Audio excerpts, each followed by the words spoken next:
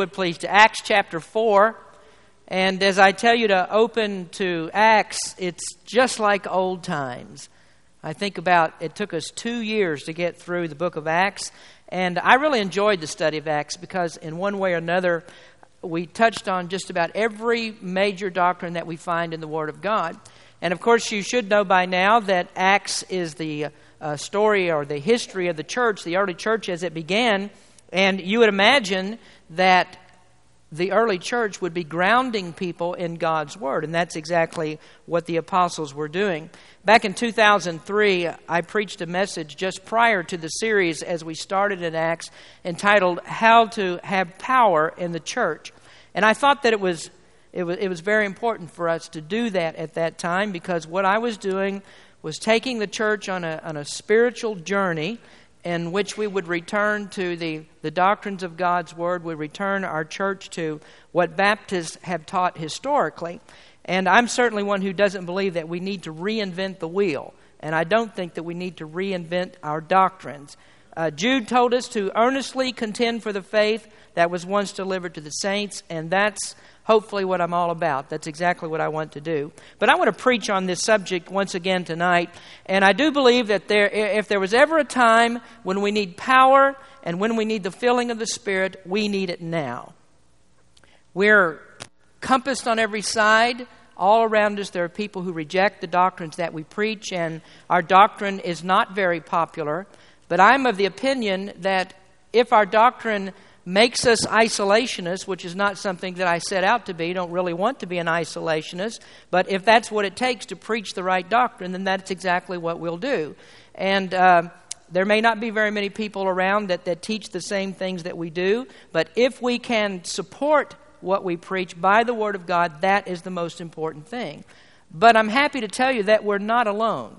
Now, there may not be a whole lot of churches in Sonoma County that preach like we do, but all across this country, there are still good, sound Baptist churches that are standing for the truth of God's Word.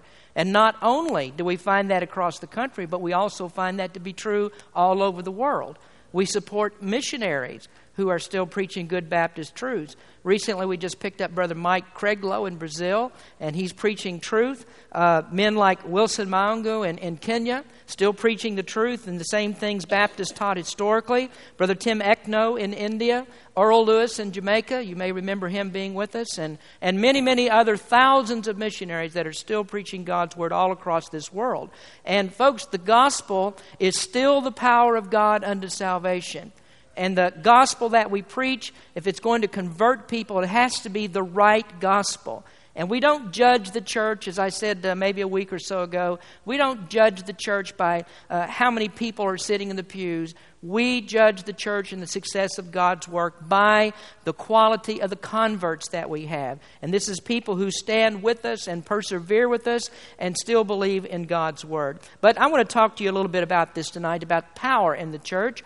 I'd like you to stand with me, please, as we read God's Word. And we're going to read from 2 chapters tonight, a couple of verses from chapter 4 in Acts, and then we'll go over to chapter 5 and read there. But if you look in Acts chapter 4, verse number 32, it says, And the multitude of them that believed were of one heart and of one soul. Neither said any of them that aught of the things which he possessed was his own, but they had all things common. And with great power gave the apostles witness of the resurrection of the Lord Jesus, and great grace was upon them all. Now let's go to chapter 5, and look at verse number 12. It says, And by the hands of the apostles were many signs and wonders wrought among the people, and they were all with one accord in Solomon's porch.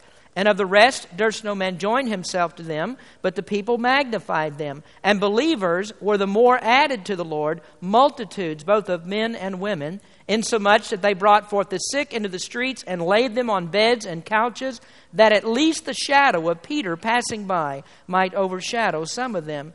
There came also a multitude out of the cities round about unto Jerusalem, bringing sick folks, and them which were vexed with unclean spirits, and they were healed every one. Let's pray. Lord, we thank you again for this day that we have to come and serve you, to preach your word, to sing praises. We thank you, Lord, for each one who's come out tonight to hear this message. And I ask you, Lord, that you might help us to understand your word and truly, Lord, that we would see power in our church. We desire that, and we ask for your Holy Spirit to be with us tonight. Bless in this message. In Jesus' name we pray. Amen. You may be seated. By the time we get to this 4th chapter of Acts, it's already apparent that the Holy Spirit is at work in the church. When the Holy Spirit came on the day of Pentecost, Peter preached a powerful message, and God used that message and the falling of the Holy Spirit upon the people so that 3,000 people got saved. As we look at the beginning of chapter 4, we find also that there are another 5,000, the Bible says, 5,000 men who believed and were converted under the gospel preaching. And many Bible scholars tell us that if you count in the women and children that must have been in that congregation, that as many as 10,000 converts were won to the Lord in just a very short period of time. Now, I think you could look at that and you could say that that is real power. That's God's Spirit at work. It was the Holy Spirit regenerating power that brought those people to understand the gospel of Jesus Christ. And when the gospel is preached, the Holy Spirit uses that. He uses it effectually to work in the heart, and He brings souls to salvation. And we notice as the apostles preached that we don't find in the Scriptures that the apostles preached messages where they were just flowing forth with tears and begging and pleading, please, please, please, somebody get saved. We really don't see that in the Gospels or don't see that in the writings of the apostles. But instead, they preached the Word of God, and they expected that as they proclaimed the Word, that the Holy Spirit would move upon the people and God would save whom He willed. A few years ago, there was a fundamentalist preacher, and most of you would know him if I called his name, but he claimed that he preached a Pentecost sermon in which he had greater results than did the Apostle Paul. This is what the man said. And this is the same man who said that when you give an invitation, what you need to do is you need to be very careful about this because people are standing there and they grip the back of the pew, they dig their heels in, and he said almost if you don't sneak up on them, you're not going to be able to get them to come to Christ. Well, folks, the proof of all this is in the converts that are made. As we look here in the book of Acts, we find people who stuck it out, who continued with the apostles. They stayed under the preaching. And these people are the ones who spread the gospel all around the world. Now, what we see today, though, in much of our fundamentalist preaching, is that there are many converts supposedly who are won, but they never darken a church door. There's never any experience there. You don't find those people standing for the truth. You don't see them in the church, and there's no evidence that they've ever actually repented and believed the gospel. Well, we don't convert people. No matter how hard that we try, no matter how much preaching that we do or how much pleading that we do, we simply do not convert people. People are converted when the Holy Spirit gives them the faith to believe. And folks, I believe that the evidence of a changed life will be there when a person receives Christ as their Savior. John very clearly told us that those who persevere, I should say those who do not persevere, have never really believed the gospel of Christ. Now, this First Baptist Church at Jerusalem was a church that had power because that's exactly what Jesus promised. He said, the Holy Spirit will come upon you and you will have power. Just before Jesus ascended, He said, but ye shall receive power after that the Holy Ghost has come upon you, and ye shall be witnesses unto me both in Jerusalem and in all Judea and in Samaria unto the uttermost part of the earth. That was just after the resurrection. And what, in fact, have we just read in our text verses tonight? In the 4th chapter, verse number 33 in Acts, and with great power gave the apostles witness of the resurrection of the Lord Jesus, and great grace was upon them all. So here we have a church that's characterized by the power of the Holy Spirit, and that power that was in that church ignited a spark that drove those people to go to where they preached the gospel to everybody that they met. In a very short time, the gospel of Jesus Christ circled the entire known world. Now, I think that if there's one key thing missing in churches today, it's what we find here, and that is really the power of the Holy Spirit. Real power of the Holy Spirit in our churches. Now today in many churches we can find promotions, we can find programs, there's lots of publicity, there's lots of prestige. They look for popularity with the world, they try to promote the preacher. They have all different kinds of ways that they're trying to get people into the church. But there are very few churches today that really carry out the commands of Christ and have power in their preaching. And yet, folks, there's one thing that I believe that we have to have. If we're going to bear fruit for Christ, then we have to have the power of God's Spirit among us. If we're truly going to make lasting converts of the people that we speak to, we have got to have Holy Spirit power. Now, today there are many converts that are seemingly won, but many of those converts fall by the wayside because the ways and the means that they use to try to bring these people to Christ is simply done in the power and the energy of the flesh and not in the power of the Holy Spirit. Now, I want us to examine the text tonight a little bit, and we're going to see two main teachings here about spiritual power. Now, the first thing that we would ask is, what are the conditions for power? And there are certain conditions that have to be met in order to have the Holy Spirit's power among us.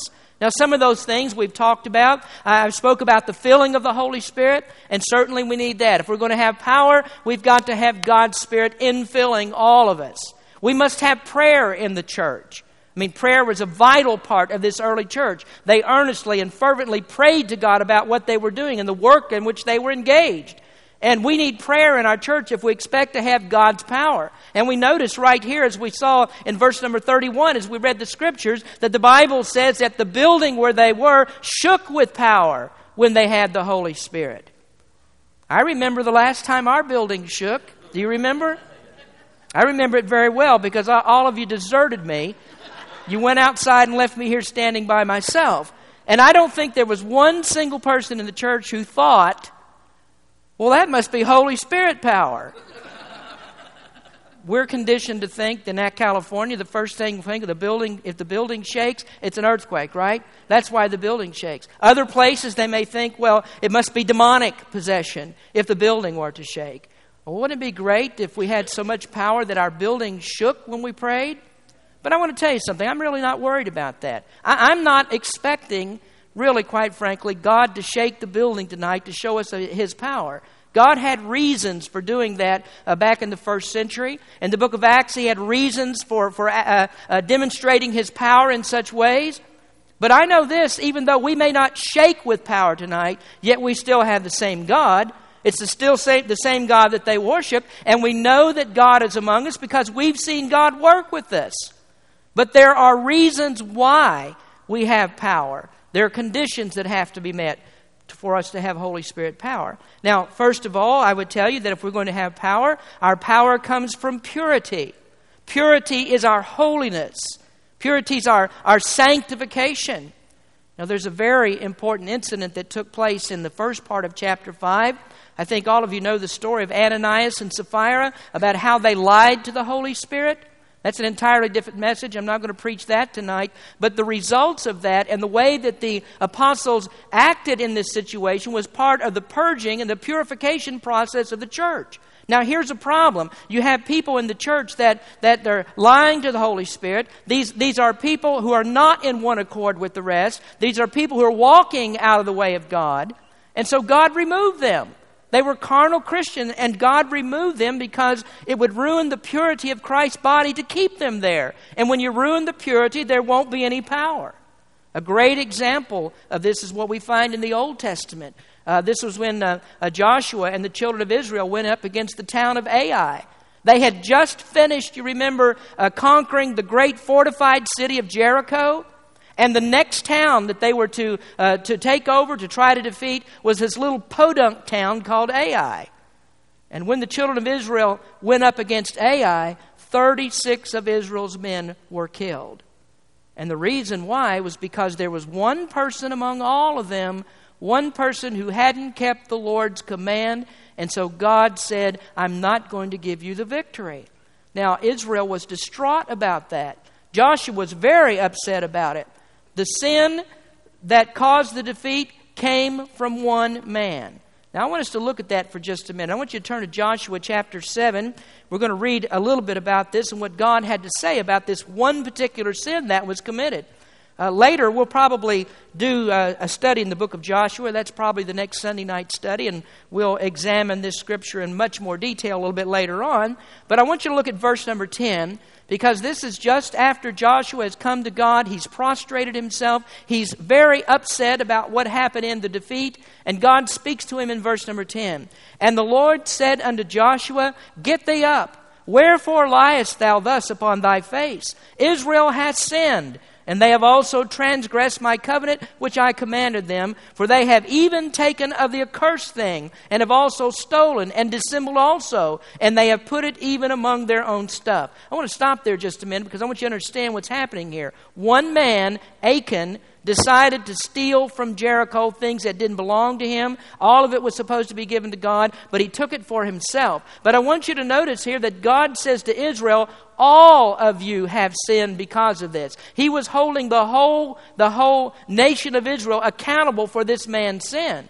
Now that tells you what happens when you have sin in the church. God holds all of us accountable if we let that persist. But look at verse 12. Therefore the children of Israel could not stand before their enemies, but turned their backs before their enemies because they were cursed. Neither will I be with you anymore, except ye destroy the accursed from among you. Up, sanctify the people, and say, Sanctify yourselves against tomorrow. For thus saith the Lord God of Israel, There is an accursed thing in the midst of thee, O Israel. Thou canst not stand before thine enemies until you take away the accursed thing from among you. Now, do you notice what God says? He says, sanctify thy people. Sanctify yourselves. And in this context, what God is saying is get it right. Get back to holiness and purity and get rid of this offender. And do you know that's exactly what the Apostle Paul told the church to do? I mean, he said that God will not tolerate sin in our midst. And so he said we need to get rid of the offenders. Now, we'll talk about that in just a second, but God will not tolerate the sin. Now, folks, I am a person who believes in church discipline. And the reason that we practice this is for the purity of the church. Now, we're commanded at times to remove people from our membership when they destroy the purity of the church. Now, here's what Paul wrote in 1 Corinthians chapter 5, and I hope sometime that you'll take the time to read the entire context of what's going on here. But in 1 Corinthians chapter 5, verse 11, he says, But now I have written unto you not to keep company. If any man that is called a brother be a fornicator, or covetous, or an idolater, or a railer, or a drunkard, or an extortioner, with such an one know not to eat. For what have I to do to judge them also that are without? Do not ye judge them that are within? But them that are without God judgeth. Therefore put away from among yourselves that wicked person. Now there the scriptures are very clear to us that God expects discipline in the church. It's demanded. And that's because in order to have power with God, there must be purity. God does not tolerate sin in the church. Now as I say that, I know that every one of us sitting here tonight are sinners. All of us have sinned against God. And if you go away from here tonight saying that the pastor says, well, everybody who came tonight's perfect, then you missed the point of my message, because I'm not saying that. We are all sinners against God. But what's incumbent upon us as God's people in God's church is to forsake our sin, repent of our sin, get rid of that sin, and get right with God. I mean, as soon as you find out that you've done something against God, when the Holy Spirit convicts you of that, you ought to repent of the sin. And here the Bible tells us that a person who does not repent of that sin, then they need to be taken out of the church, because that destroys our power. But you know, times have changed today. Churches don't practice this anymore. We just read it from the scriptures, but churches don't practice it. And they say, well, if you do that, if you act like that, then you're not showing compassion towards people. You're not really showing any love towards people if you practice discipline in the church. Well, I certainly do believe that we ought to have love, we ought to have compassion for people who fall, and our very first thought always is to restore a person who's fallen. We pray for that person.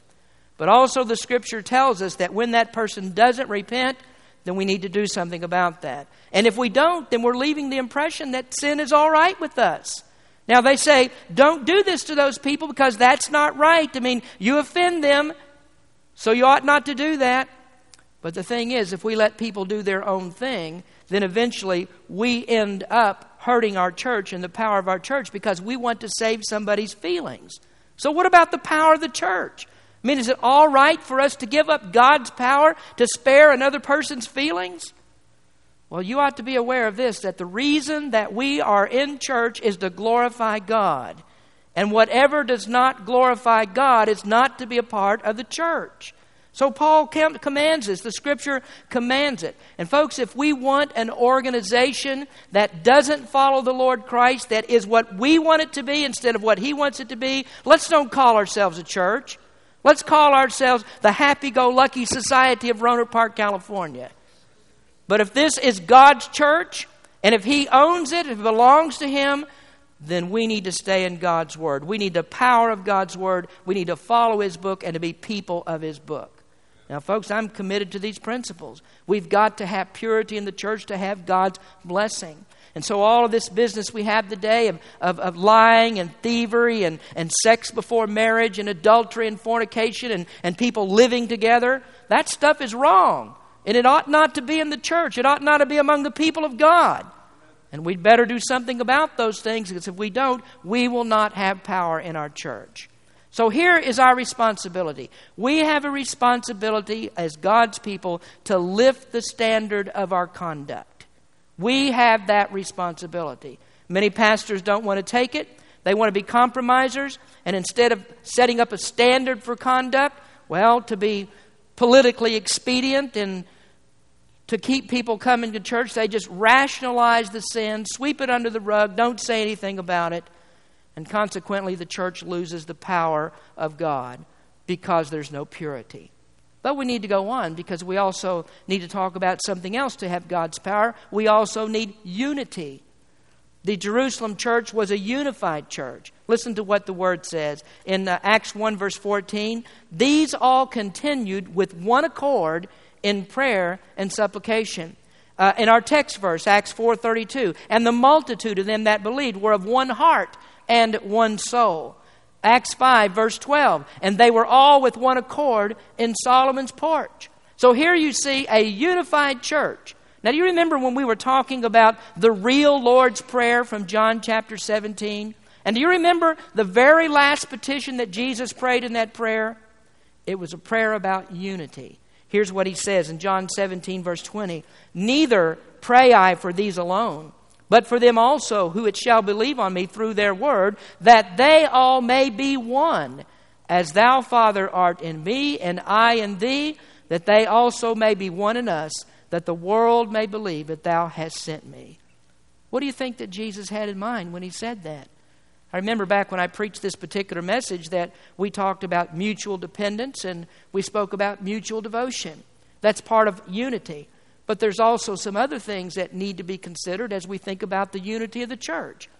First of all, number one, we must have unity in our doctrine. In other words, there are some vital theological concepts that we must agree on in our church. Now, most of you are probably aware that before a person is accepted into the membership of the church, that they have to answer some questions about doctrinal unity. And so we ask people questions about, what do you believe about certain things? We talk about the way of salvation. Do you agree with us that salvation is by grace through faith alone without any works? Do you agree with that? Do you agree with our stand on baptism? Do you understand that there is a right authority in baptism? And is your baptism correct? Has it been given by a proper authority under the authority of a New Testament church? Where did your baptism come from? We talk about the person of Christ. What do you believe about Him personally? What do you believe about inerrancy of Scripture? Do you believe that the Bible is the Word of God? It's a perfect Word of God. Do you trust it implicitly? Do you believe anything should be added or taken away from God's Word? What do you think about inerrancy? What do you think about the Trinity? Do you believe in that? Do you believe in eternal salvation? Or do you believe that it's possible for a person to lose their salvation? What do you believe about the resurrection of Christ? Was it a bodily resurrection? What do you believe about the second coming of Christ? Do you think that He could come at any time? And so we question people on different doctrines to find out, do you agree with what this church teaches? And if you do, if you agree with those things, then we can accept you into our membership. But that's not all that the Bible teaches, and there are many, many other doctrines that we talk about, and I think there's some other things in which we need to have unity. And that's because as the pastor, you have called me to teach the whole counsel of the Word of God. And so as we study God's Word together, hopefully we're going to examine God's Word, and we're going to come to agreement on these other issues as well. Eventually, as you listen to me and you carefully examine Scripture, you should be able to come to the same conclusions that I have come to. Now, I think if we study together, that's what will happen. And I want to tell you this, that what you hear from the Berean Baptist pulpit is Baptist doctrine. I'm not going to be preaching anything other than Baptist doctrine. Now, if I was going to preach something else, I'd be something else. I think that the Baptist church is right on these doctrines, and so I'm going to teach this doctrine because I believe that the Bible teaches it. So you're going to hear Baptist doctrine. And I'm happy to tell you tonight that you're going to hear historical Baptist doctrine. You're not going to hear the doctrine of Baptist churches today that have been hijacked by hyper-fundamentalism. You're not going to hear that kind of preaching. Now, as I've told you before, there's nothing wrong with the fundamentals. We believe in every single fundamental of our faith, and we believe those things without reservation. But I do want to tell you that there's something seriously wrong with fundamentalists today. Now, I know that this is a general statement, but I want to make it. It's a general statement, but as a fundamentalist, in general, if you are identified as a fundamentalist, then you deny the sovereignty of God in salvation. If you are a fundamentalist today, you deny the total depravity and the total inability of man. If you are a fundamentalist today, you deny the unconditional election of God in grace to salvation. You deny particular redemption of God's grace and God's people so that you believe that Christ died for nobody in particular. You deny the irresistible grace of God so that you say that man's will is superior to God's will. You deny the perseverance of God's saints.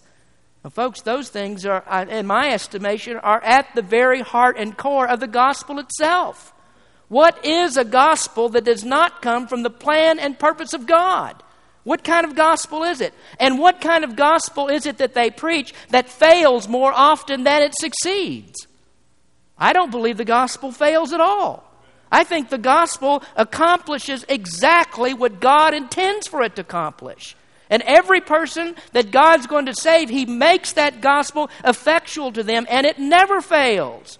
Christ does exactly what He wants to do. So God does everything that He intends to do. And the gospel never does anything less, or anything more, I should say, and certainly nothing less than what God intends for it to do. Now, I tell you, if you don't want to be a real Baptist, then you don't need to be here tonight. You're in the wrong place. We need doctrinal unity. We need to agree on these things. Now, secondly, we also need to have unity in our demeanor. And what I mean is we need to have the same convictions in our morals, in our music, in our manner of life. Now, this goes back to the issue of purity once again, but I have to mention this because unity is involved in this as well. Now, I don't want you to misunderstand me when I talk about these things, because you know that I'm not a person who wants to post all the rules on the door so that everybody checks the rules before you come in the door, make sure you're obeying all the rules of Berean Baptist Church. I'm not going to do that. You're not going to find me out here with a ruler measuring girls' dresses to see how long they are. You're not going to hear me talking about whether women are wearing pants or not. And you're not going to hear me talking about all these other issues, such things like that, all the rules that people want to keep. I'm not into that. I'm not going to ask you whether you're going to go to movies or anything else. I didn't ask anybody to confess tonight.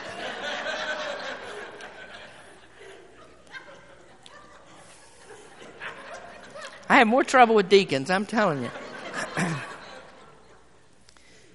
Churches are divided over those kinds of things. There's no unity in those particular kinds of things, and so the church can't get along with one another. One side of the church wants to be more conservative than another part of the church. Another one wants to be more liberal. And so do you know what happens in our churches today? What you find is the contemporary service and the traditional service. I don't understand that. To me, that's a division in the church. Where is the unity when you separate the people out according to whether they're contemporary or whether they're traditionalists? Doesn't make any sense to me at all. Now, here's the thing about it. Now, I know this is not the case, it's not the way it is in all cases, but I have found this to be true so many times that when you see the sign contemporary service, you might as well just write above it a word of explanation, worldly service. So many times that's the way it is. Because here's what they want to do. They want to accommodate the ways and the means and all the things that the world wants. They adjust the church to the things that are in the world.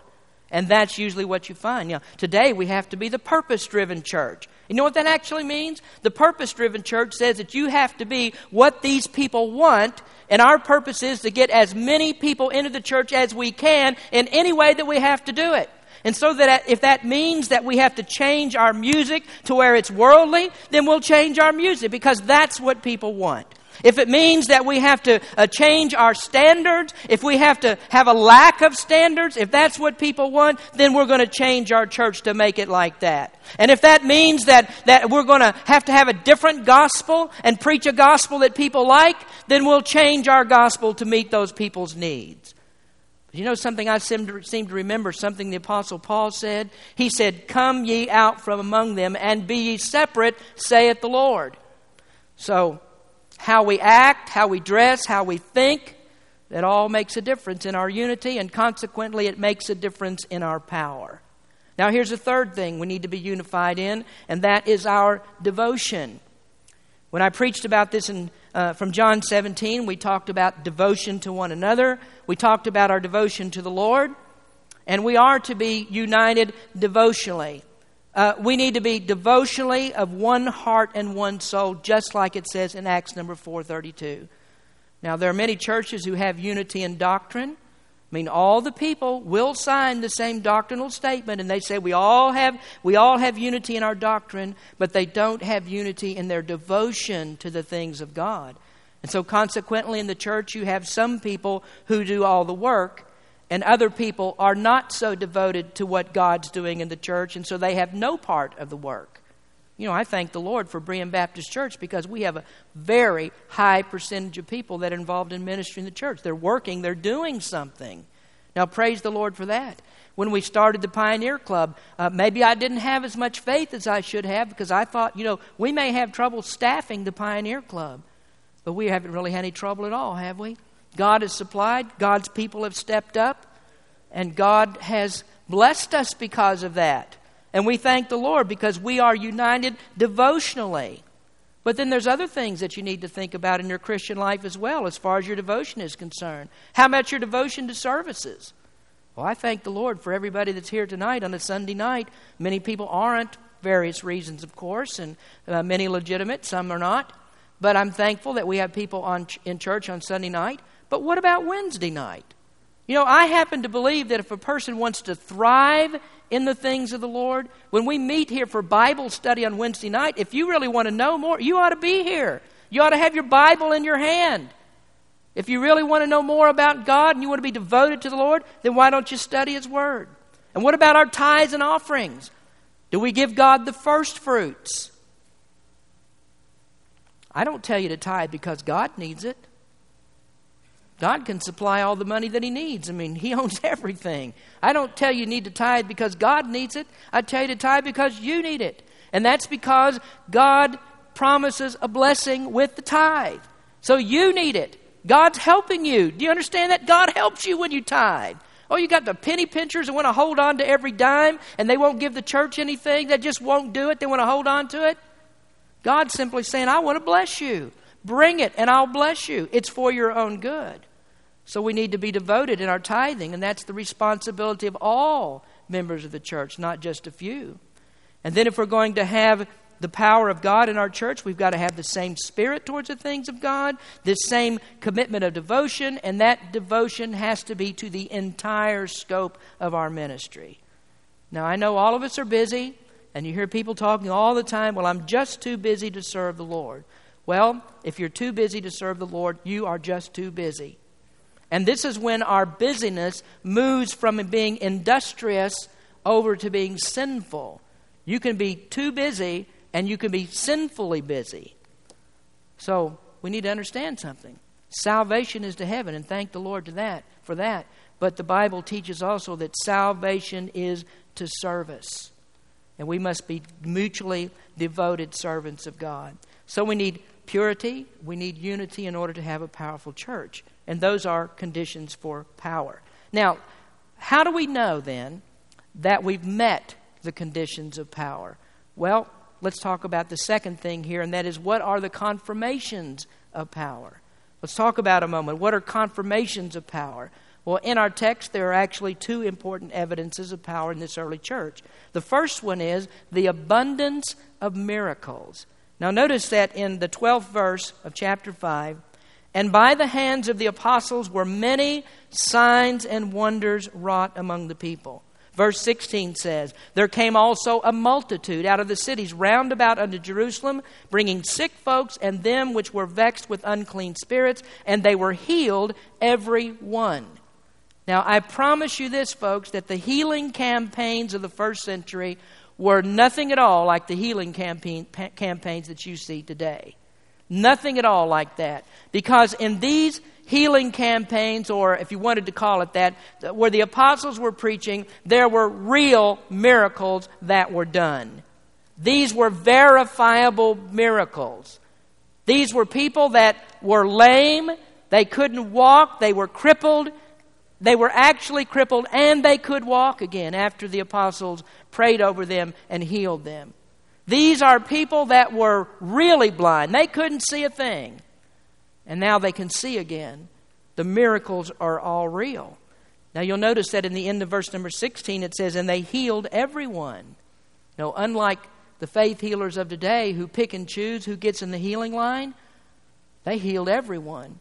And there, one of the verses tells us that even just the shadow of Peter passing over people was good for healing. Now, we don't see healing like that today. We don't have the same kind of healing today. But we still have that same God, don't we?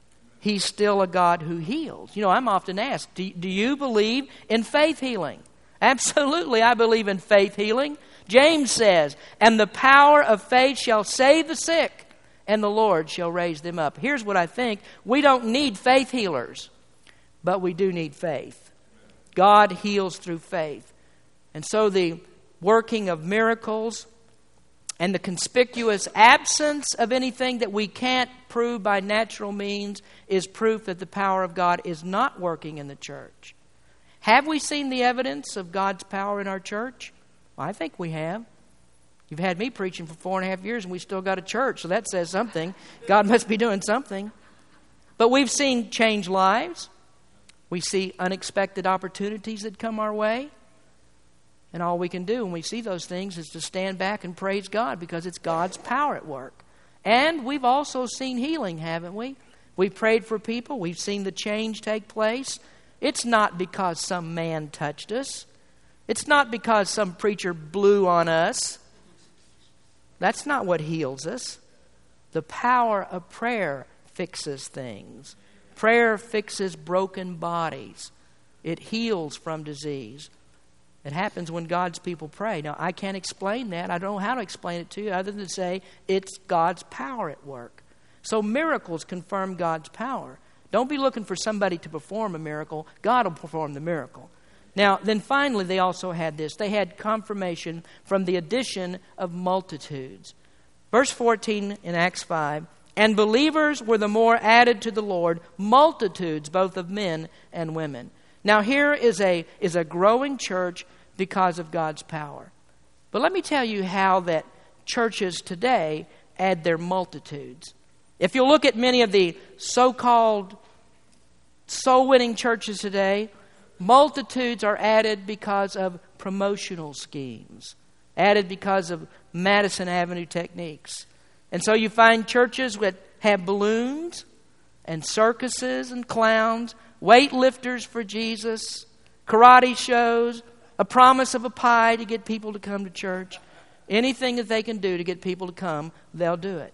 Let me ask you something. Can you imagine the apostles in the first century putting out a flyer all around Jerusalem, come to church, and we promise you we'll give you a pie with the sermon. Can you imagine the apostles doing that? Can you imagine them saying, come and see James lift Peter over his head with one hand? And that's what people are doing to try to get people in the church. Can you imagine the apostles doing that? Do you see anything wrong with that? Folks, if you believe that salvation is all man's decision, and if you believe that the Holy Spirit is a bystander in salvation, then yes, you ought to do everything that you possibly can. You try every gimmick, every scheme, every promotion that you can to get people to church, because that's how you're going to have to do what you're going to have to do to keep them. You do that. But if you're a person who believes that God's Holy Spirit works in the heart to change the heart, and that's what brings people to salvation, then you know that God's going to supply all the power that's needed, and there will be results. Now, if some churches relied solely on God's power to do the work, they wouldn't have nary people come to church. They wouldn't, because they don't have any spiritual power. Oh, they've got the promotional power. Every conference, every seminar, every workshop is to promote all the gimmicks that they can use to get people to come to church. Every promotional scheme that's out there, all kinds of gimmicks, all kinds of tricks, and that's what they use to build the church. And you can build a church that way. It is possible. You look around and there are a lot of churches who have even thousands of people who come to church because they've been brought in by the promotional scheme. And you can build a church like that. I mean, you can attract a cheap crowd to church just like garbage attracts flies. You can do that. But when the power of God is what is working in the church, then what happens is exactly what happens in the book of Acts. They were added to the Lord. There's a big difference in adding people simply to somebody's church roll and adding people to the Lord. I'm not so concerned about counting heads of people who come down the aisle. I'm not as concerned about that as knowing that God moves whomever He will. And if we're doing what we're supposed to do, then God will give the increase. Now, we need power in our church, and in order to get that, sometimes we have to experience what we call a backdoor revival. Do you know what a backdoor revival is? That's when people start to get right. That's when you purge the church of the dross. A backdoor revival is when a church has to get rid of some malcontents. It's when troublemakers have to leave. It's when sowers of discord have to part company with us.